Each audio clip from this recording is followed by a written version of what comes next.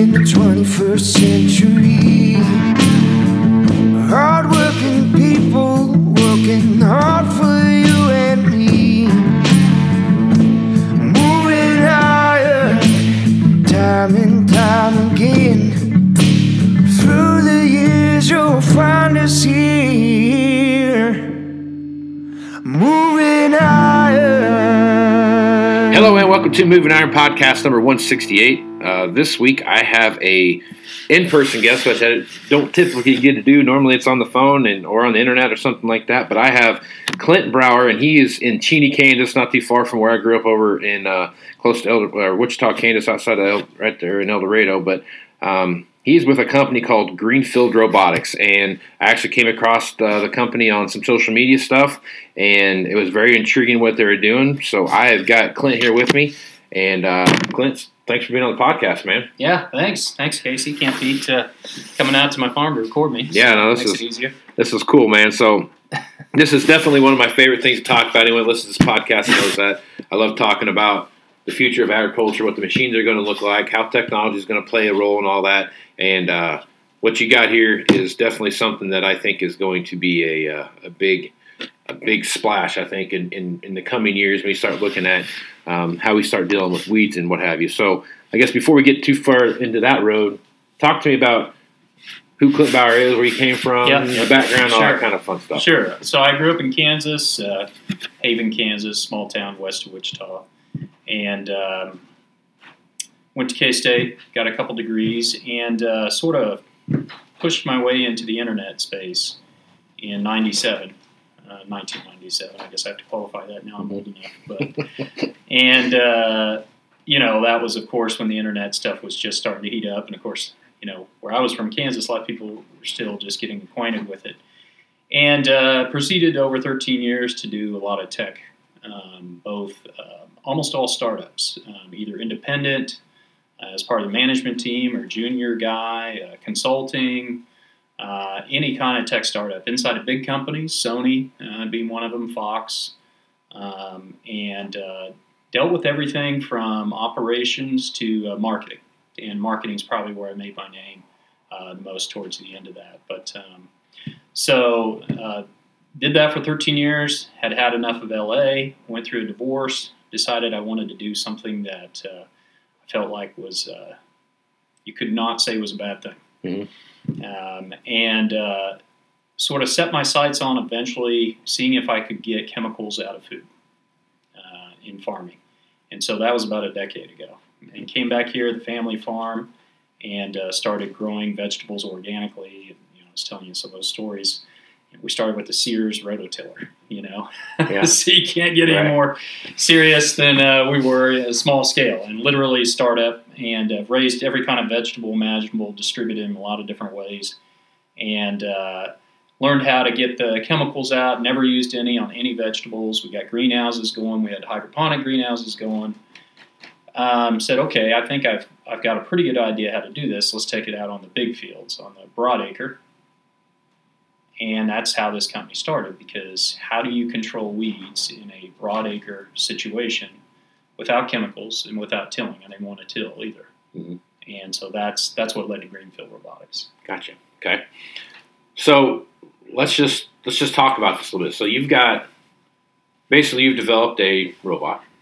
Yep. That goes and, for lack of a better term, because you got a pea brain here talking to you, but lack of a better term, it picks weeds, right? Pretty much, yeah. Okay. So describe your robot and what it does. Yeah, so it's a pretty simple concept. I mean, I've done enough startups to know if you don't keep it simple, you are not going to succeed. And even then, it's very hard to succeed. So the idea was, well, how do we control broadleaf weeds, right? So you got your broadleaf and your grasses, and pigweed, being a great example of a broadleaf. And that's what we've been focused on so far. And so, okay, no chemicals. So I've tried all these different things, and I lost control of multiple fields with pigweeds because of too heavy rain. Couldn't get the spray rig out there in time. And about 4 years ago, I thought, surely it couldn't be this simple. And I took a rotary mower, and I just started mowing some pigweeds through the summer. And I saw them coming back smaller, and I was mowing big ones. Mm-hmm. And then I'd watch what happened. I came back and mow them again. Rotary, you're good 2.5 inches off the ground. And I did that for 2 summers. And halfway through the second summer, I go, well, I might be onto something here. And so went to see someone, and anyways, we got the company going. But long story short, we mow them repeatedly, about 1 inch or less off the ground, and so they just never really get going. And so that's how we control. So last summer, we had some out there, and they controlled a 25-acre soybean field. Now they don't do a whole lot for grasses at this point, but we are on our second prototype for something that we think could control grasses. And it also is mechanical, but it's not mowing. We haven't patented it yet, so I can't tell you. Right on. Exactly. Okay. Keep the secrets. Anyway, so broadleaf, we mow it. It's basically a mower. Yeah. Goes between the rows. Okay. Mows it.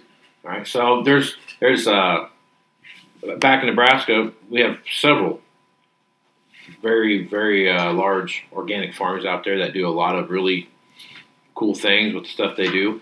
And I'm sure some guys listening to this right now, and he's like, why would you mow the weeds down when you can just go cultivate?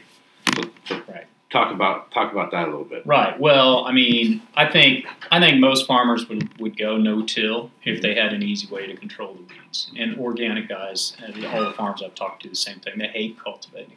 I went to this one farm family, and got about 10,000 acres, one of the first ones we met with, and half of them is organic.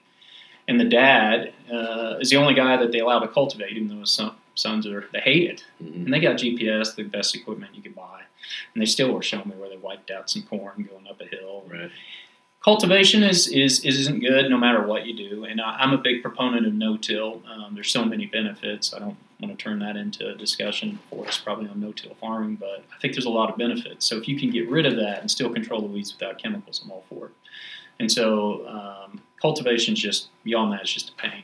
Yeah. Trying to find guys who can do it, who want to do it, who want to sit on that tractor, even with GPS. Yep. It's kind of over, As you take a look at the landscape that you see now,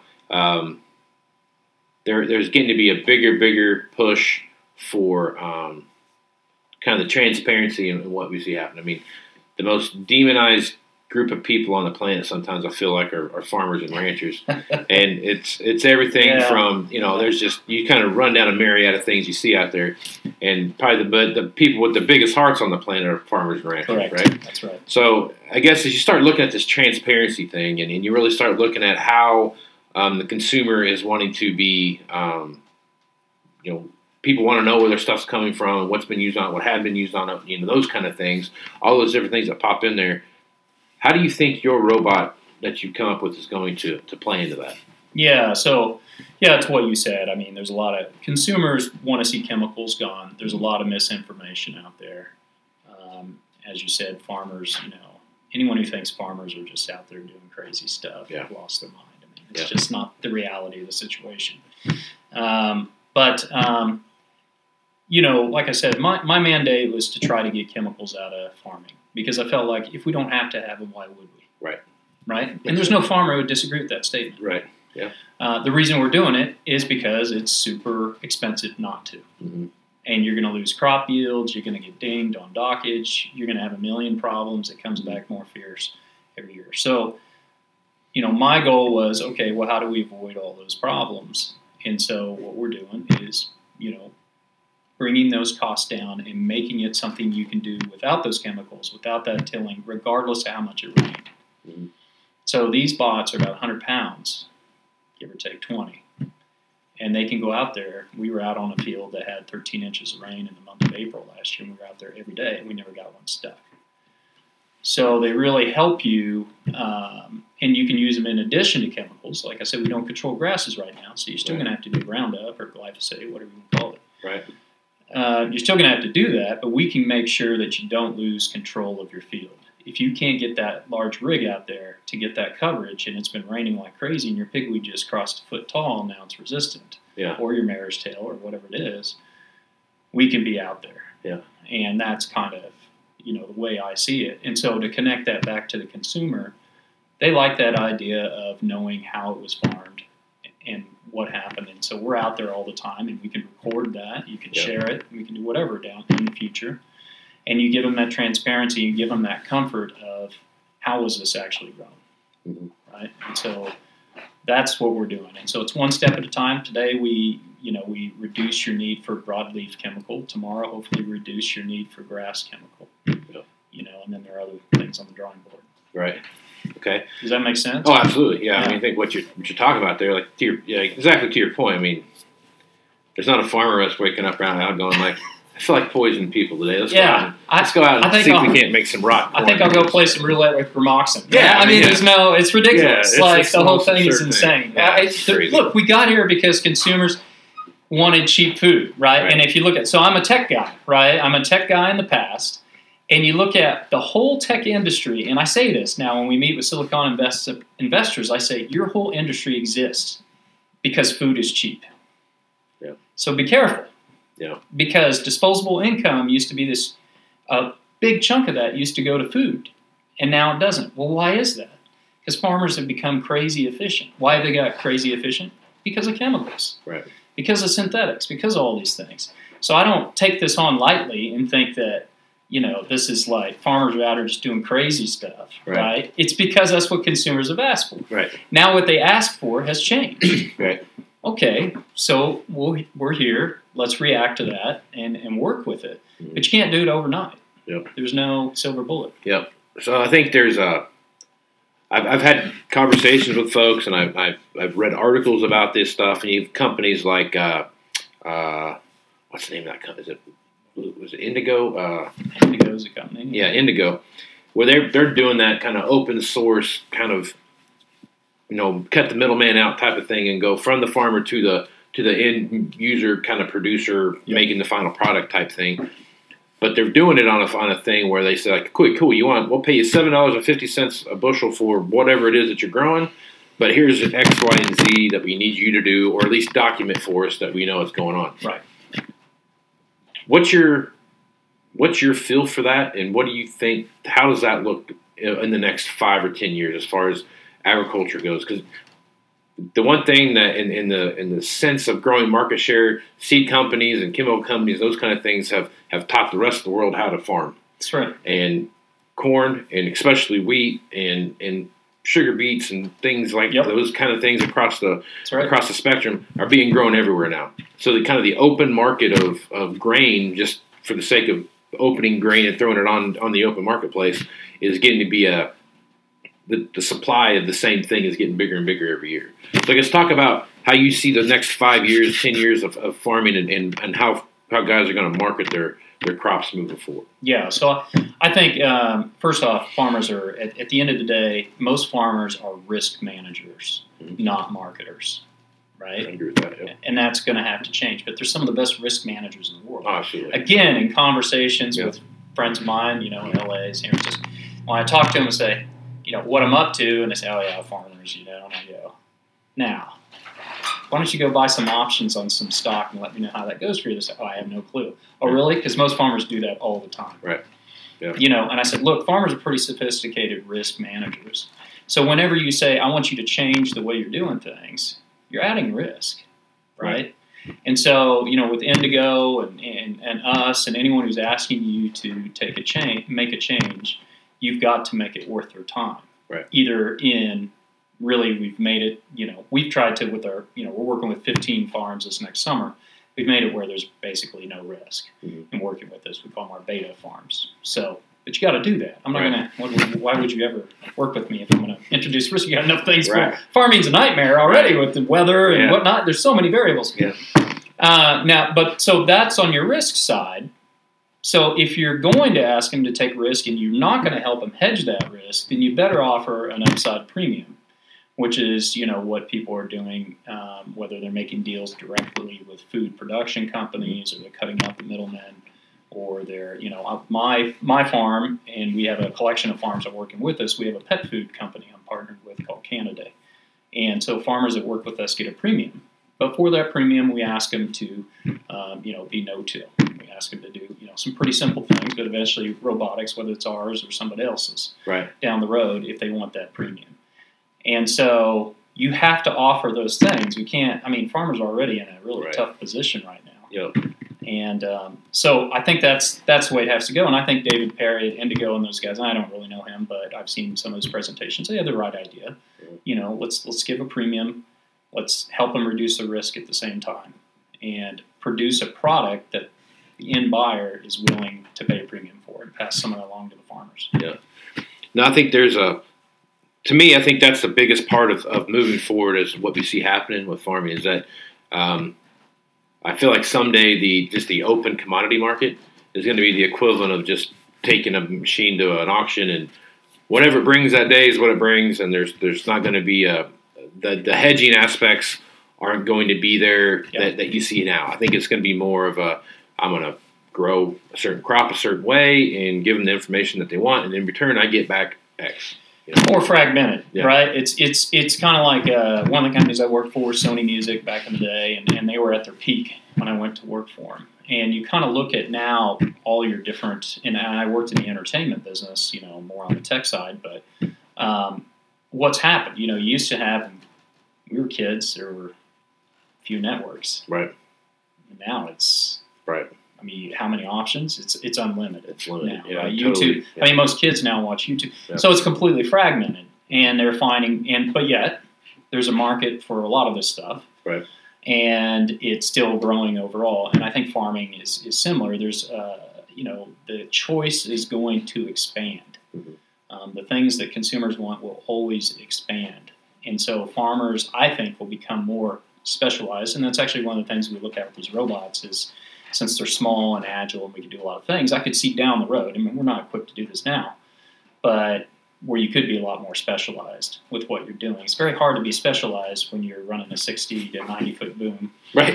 Or exactly. Or however many row planters. I mean, right. My farm's not that big. I don't even know how big they are now, but the monster. Yeah, I mean, I see this equipment. I'm like, it's great. I mean, it's amazing engineering, but. I think down the road, that's one of the other things that we think small in some places in agriculture can be effective is that specialization that people are going to want. Yep. So one thing that I because I like this topic so much, kind of whole future of ag and what it looks like. I go out and I go out and look at Twitter and these different places, and there's always a robot of some kind. Oh, and it seems like you're really starting to see them pop up into a bigger. Wider acceptance in the high value crops like strawberries and tomatoes and those kind of things, nut farms, those kind of stuff. You're really starting to see that kind of stuff pop up. And again, where do you think the bulk of that is coming? For me, I think it's just a labor thing. The labor issue is really driving the autonomous vehicle thing, the robots, those kind of things. We're really starting to see that driving because, irregardless if they wanted to replace people or not, they don't have enough people to replace to start with. It feels like. So, I guess what's your thoughts on that, and how is that playing into the whole robotics thing? Yeah, we divide the world into specialty crops and then broadacre, right? Field crops, I guess, is what the USDA calls it. I think the rest was called broadacre. Mm-hmm. So, specialty crops, there's no shortage of robotic companies in that, and I think a lot of it is exactly what you're saying. Is a labor issue, and maybe some of that's Trump policies and stuff have made it, but that issue's been coming along for years. Mm-hmm. So this is nothing new. And you're right. I think Agrobot's the strawberry picking one. I mean, I see a new bot coming out all the time in California in the specialty crops, and that market there's a lot going on, and there has been for some time. And it's an easier market. One, those places. Normally have better weather, and they're normally closer to big population centers, and a Silicon Valley investor, it's a 100-mile drive or less, and they can go see this bot. When they come to Kansas, which we've had them out here to the farm, it's a much bigger deal, and they know nothing about what we do out here. On the broadacre, there's really John Deere bought Blue River. Right. That's really about it. To be honest, in broadacre right now in terms of bots. And if we step back for a second and you look at bots in general, I mean, this is one of the things that our lead machine vision engineer who started this company with me said, name a successful robotic company out there. Name one you got going. On your farm, your house. Mm-hmm. It's hard to. I mean, Roomba, that thing doesn't even work half the time. I mean, right? I mean, I'm just saying. robotics companies have been failing a lot. Yeah. Now, I think we're starting to see successes. I mean, Yeah. you see it in warehousing. I think some of the ones out in specialty crops, vineyards, and stuff like that, they're already there. There's a company called Nio in France.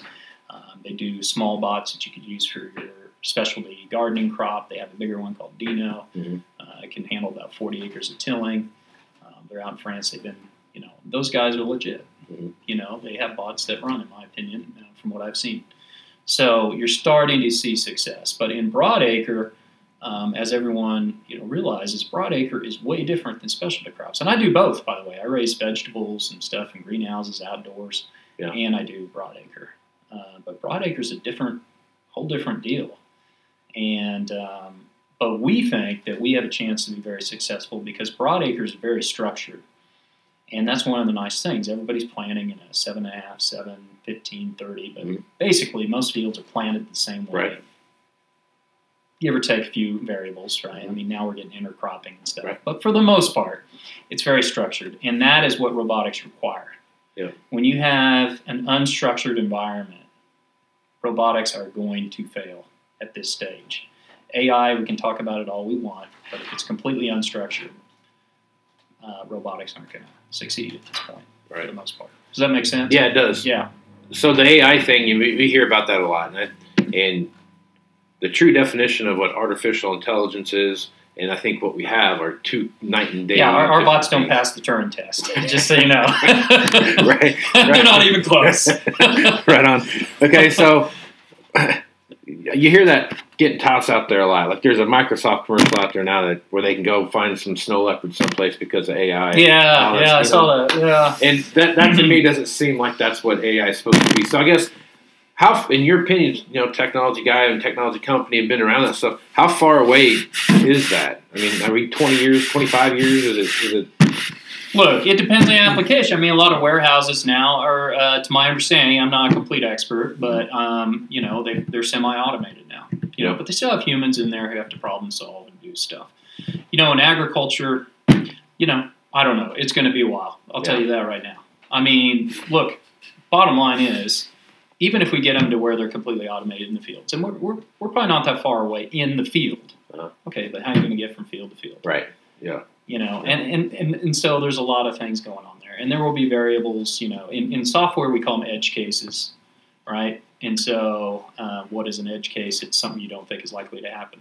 Right. Well, that's super great theoretically, and if you're running a website or you're running server software and you have an edge case, what happens? Well, it's not a big deal. Maybe your website crashes and you rebuild it.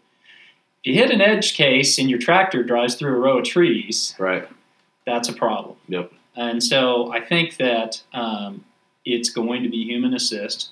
It's going to be human monitored for probably the foreseeable future. I don't see full autonomy, and I'm not an expert. Steven is, our machine vision guy. He's been writing machine vision software for a decade now. But he'll say a very similar thing to you. It's not. This is not an overnight process. Yeah, it's going to take a lot of. Well, it's just simple things like you can GPS the field out, and you can put in your geo fences and those kind of things up, and that stuff all exists, and it works great, and it's proven to work just fine. But like you said, is it? Oh yeah, it has its days. Let's put it that way. But there's times where, to your point, if you're farming in your farming operation and your base is 150 miles away from where this machine's working at, well, you're going to have to drive something there to pick that machine up to drive it either back to the home base or to a different field. Because I'm not saying that I haven't seen people do an A/B line in a vehicle and watch the easy steer thing on the steering wheel, steer the car and do all that. But it doesn't know how to stop. Right. It doesn't know how to do all the other things that require turn signals on and all those different things and those kind of things. You have to define what you can do and do it well, and win at that. And that and that's what we've done. We said we're on 30-inch row crops now. We'll drop the machines off. We've got someone near field next year at these test farms. We're monitoring. We create our own internet at the edge of the field, and we are actively monitoring what's going on. And we are putting more and more safety things into it in terms of stop if you see something weird. Right. And so, but that's why we're in 15 fields next summer, Right. not 150. Right. And we think that the following year we'll be able to drop them off, and they'll go just fine in the field. But we're still going to connect and remote monitor those things, most likely. Right. And even then, we're going to have someone running around an area and dealing with it. Okay. So because we are a service model, by the way. Right. I don't think any of that may not make sense. We don't hand these robots off to the farmer. Okay. So you're like the Uber of robots then. Yeah, well, oh, don't say that. Yeah, don't say that. Come on now. We hope to make money. I mean, no, look, it's not that different than calling the co-op to go spray your field. Right on. Yeah. We're a service model, but we're not on demand. We do a contract as it stands right now with folks up front. We say we're going to maintain this field of your broadleaf weeds. You're going to put you're going to do your burn down or your till, and then we're going to come in and we're going to maintain between the rows all your broadleaf weeds. Yeah. You're still going to have to spray next summer the 15 fields. They're still going to have to spray probably Roundup or glyphosate to control the grasses. We hope we've got another mechanism in development. We hope to overcome that. But that'll be an R&D mode on my farm next year. Right. So, but it's a gradual process, and it is a service model. The farmer doesn't have to be out there. We're not asking him to run a robot. And in fact, we talked to one of these other robotics companies, been around a while, and they said it's a real challenge, and they are selling the robots. I think they're hating that. Right. So we see it as a model, and it's like anything else. You expect it to be done. Mm-hmm. In a timely manner, and we show up and do it, and that's what we're gunning for. And it's a service model. Okay, so you have these 15 fields. How big are these 15 fields, and how many machines are you putting out there? Well, first let's do this. Yep. Give the dimensions of the machine that you're going to have in the field. Yeah, I mean they're incredibly small. They, which was the point. They're about 24 inches wide, about 2.5. We'll call it 3 foot long with the cutting mechanism, about a 1.5 foot tall, and then they've got a post that goes up.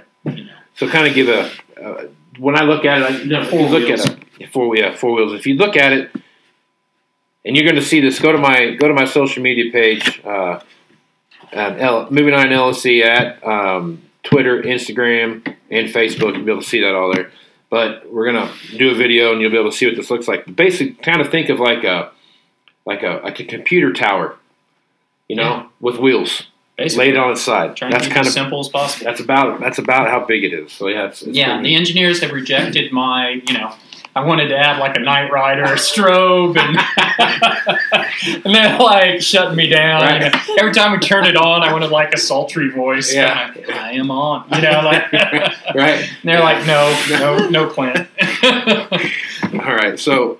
How big are the fields that you're going to put these 10 machines in? We're shooting for 40 acres. We think we can handle 70 to 100 a day with 10 bots. But again, you want to be conservative, so we're looking at 40 acres. Okay, so when your machines are working, do you have it? I'm assuming you have a geofence and you space them out so far, and it knows like the rows. Like, how does it know when to go to the next row, or do you just kind of keep moving down? So we got a combination of things going on, and we create our own internet, so we can actually manually steer them. 2, we've got RTK GPS going on. We'll fly a drone over the field, and we sort of map that out ahead of time. Once you've planted, the farmer will let us know. We come out when you have emergence, and we go and fly the drone over. So we have GPS, and then machine vision, which is the sort of the magic. And that's what Steven's, one of the best guys in the world at, frankly. So we can recognize rows and recognize what's going on. We can recognize strange objects, stuff like that. But right now we're focused on row recognition, and so there's a lot of different ways to do that. Right. So the machines that you have out there now, are there physically 10 different people monitoring these and steering these machines, or are they doing it themselves? No, there'll be one person monitoring. Well, let's be realistic. Right. Next year, there'll probably be me standing in there looking over the shoulder and maybe an engineer. But yeah, no, the idea is one person sitting there, edge field, a little air-conditioned space. They're rolling them out, and they sit there and they monitor them. If something goes wrong, they flip on the video feed and take a look at what's going on. So they can flip between any of them. And it's full motion video.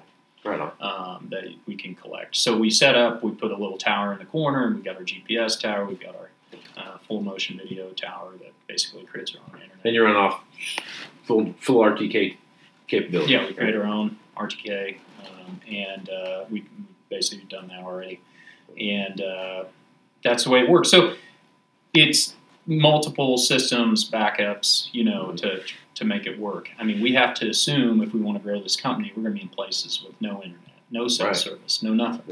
Yeah. So how do you operate in that space? And so that's what we've designed. You've got to have multiple redundant systems. So if one fails, the next one jumps in. Yeah. There's, especially when you look at just typical cell phone signal of whether you have a 3G, 4G, or now 5G, and what that looks like and how those things are playing together. Because there's a lot of places where I live at where it's 4G, but it might be 3G when you drop down into the valley. No G, yeah. And, LA's that way. New York, I was just in New York. New York, I was like, my cell phone didn't even work half the time. LA, New York. So, I mean, the idea that we're, and you see these tech ads and they're like, it's going to be this magical world. And I'm like, how about we just get my cell phone to work all the time? Right. That would be great. Yep. Simple things. Internet, let's make it work all the time. That would be great. Yeah, especially a lot of places where just broadband internet is right. And we watch all that stuff. We've been learning a lot about that. I mean, there's a lot of rural broadband initiatives going on. Mm-hmm. I mean, government funded, which makes sense to me. Rural electrical cooperatives are trying to do those types of things. So that day is coming, but it's just not here. Right. In my opinion. Yep. So you have to be able to deal without it. And that makes a difference in everything. I mean, even on the cell phone thing, the difference between a 3G signal and a 4G signal when you're trying to watch a YouTube video on how to fix a door or something like that. It's unbelievable. Yeah. I mean, we hope that we can get machine vision there in the next year to where, a very high percentage of the time, 99.9 or whatever, that it knows what it's doing and it's fine. It can drive itself and it doesn't need a connection. But let's see where we're at by the end of next summer. I mean, we're getting there, but that would be ideal. But I've lost a lot of sleep growing crops that no one could teach me how to grow over the last decade, and greenhouses at night going down, electricity, and I'm not really anxious to lose a lot more sleep when our bots are out in someone else's field. So we want to be careful. Yep. Yep. Well, like I said, folks, make sure you check out everything I got on my social media because I'm going to post this video and you'll get a good feel of what these machines look like. Clint, it's been awesome talking with you here, and I feel like you've got something that's really cool, and I'm anxious to watch it grow. And what you guys do after this year, after you get your true testing phase out there. So I guess before we close down this podcast, is there anything that you I thought of mine. Yeah, if you don't mind, I'll just say kind of how the model will work. Yeah, absolutely. A farmer will, so next year we've got, like I said, 15 farmers. And I'm in Cheney, Kansas, west of Wichita, so they're going to be close by here. Again, you got to be practical. But the way we're structuring this, and this is my background as a farmer, I think has helped, is we're not asking farmers to spend any money they don't already spend. Right? So the guys that are working with us next year, it's $30 an acre. And we say you can get rid of dicamba, right, for your soybeans. Okay. Corn, milo, different deal. But we tell them, go ahead and get it, so we'll knock it down to 20, just in case things don't go well, right? But our future model is it will wrap into your operating node. You don't have to change, and we've ran it by guys in the banking business. You don't have to go get a special loan. We're not asking you to buy anything. We're a substitution cost. And if we ever get beyond that, I've also, like I said, in the pet food deal, we can create additional markets for your products, like we were talking about, potentially where you would have additional revenue opportunities in the future as well. But it's really about, I don't think asking farmers to spend more on something new is realistic right now. And frankly, if you can figure out how to do it and do a profitable model, why would you put that barrier? Right. And our interest is in all the guys in this company. We don't have to do this. Yeah. We're not trying to get wealthy. We're going to drive this thing hard. Right. We already are. We're in it to solve this problem. This is why I do this. This is why Carl does it, and Steven, and Jay, and Nundin.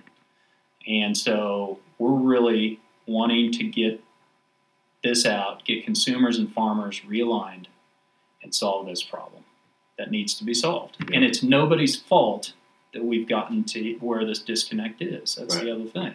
Yep. And so that's just it. So we're setting it up. We're not coming out and say, hey, have you bought some software today? Come talk to us. It's going to be a swap out with your operating node.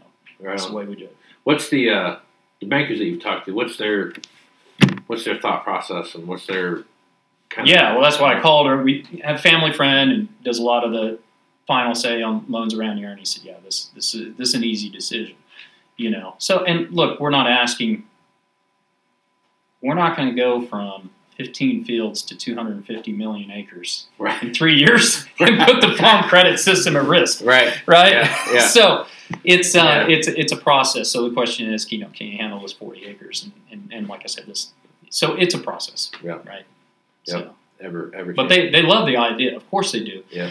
And I think insurance companies will too, because there's a lot of things we can do in the future with small bots that can spread your risk out over time as well. If you're losing 10% of your field and you don't want to run your combine through 3-inch wide pigweeds, that's a hit. Right. It's a financial hit. Yep. That's just not going to happen unless it's water. It's just like standing water. We're not going through that at this point. Absolutely. But so I think we can do a lot of collecting yield and getting insurance premiums, helping insurance companies not have to replant as often, not have to, collect based on weeds took over, and so on and so forth. So I think there's a lot of value there we can provide. Yeah.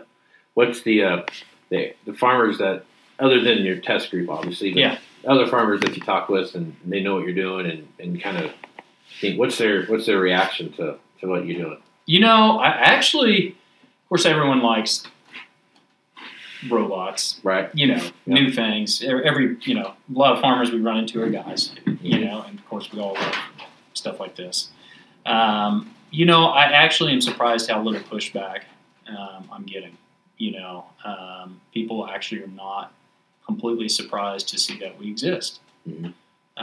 I've actually had quite a few say, "Yeah, I thought maybe this day would come. This would happen." And that really has surprised me. Yeah. So I think it's really, but look, I was in the tech business. I'm a marketing guy in the past. It's not going to be for everybody. Right. There's probably 10% of guys who say, "Sign me up. Mm-hmm. Let's go try this," and the other 90 go, "I think I'll watch." Right. Right. And that's okay. That's a normal way of anything's ever adopted. I mean, you and I were talking about this before. It's I was in the internet in '97, and I would have meetings, whether it was a record label or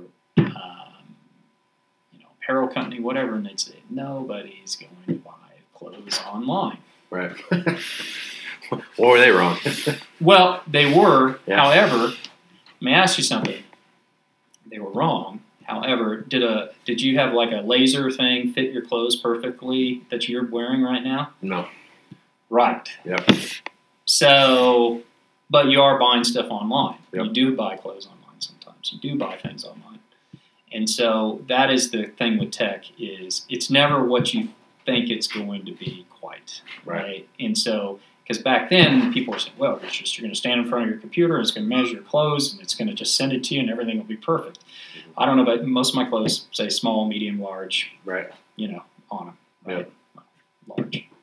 Yep. Each passing year, they post it to XL. The X, I get one more X every year it goes by. It feels like. Yeah. Yeah. Anyways, that was a long wrap up, but no, cool.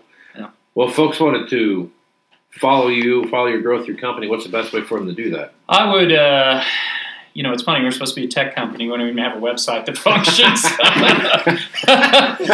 We'll get on that right away. I mean, we've probably built thousands of websites between our team, using our software collectively. But, I just follow us on Twitter, Greenfield Robotics, or Facebook, Greenfield Robotics, for now. And then we'll, go from there. Right on. So. Well, Clint, I appreciate you being on the podcast. I love talking about this stuff, and like I said, I'm really anxious to see where you guys go. And Me too. I bet you are. See how things work out, and hopefully this summer when I come back home to visit family, I'll stop by here. Yeah, and you see should. some more stuff. You should. And I'll let you know. Yeah, okay. It's exciting. All right. Well, thanks for having me on. Yeah. Really appreciate it. A lot of fun. No problem. Well, I'm Casey Seymour with Moving Iron Podcast. Make sure you check out movingironllc.com for all the latest things Moving Iron related. Check out all the social media stuff at Moving Iron LLC on Facebook, Twitter, and Instagram. Go to the Global Ag Network. That's where you can find my podcast as well as some other great podcasters as well. You also find me on about every other podcasting platform, iTunes, Google Play, Stitcher, so on and so forth. So I think with that, that's all I got. You got anything else you want to throw out there before we shut it down? No, I was just hearing what you said. We should put you in charge of marketing. You don't want that. You don't want that. So I guess next time, folks, let's go move some iron. This is Casey Seymour. Out. Moving higher in the 21st century. Hard-working people working hard for you and me. Moving higher, time and time again. Through the years you'll find us here.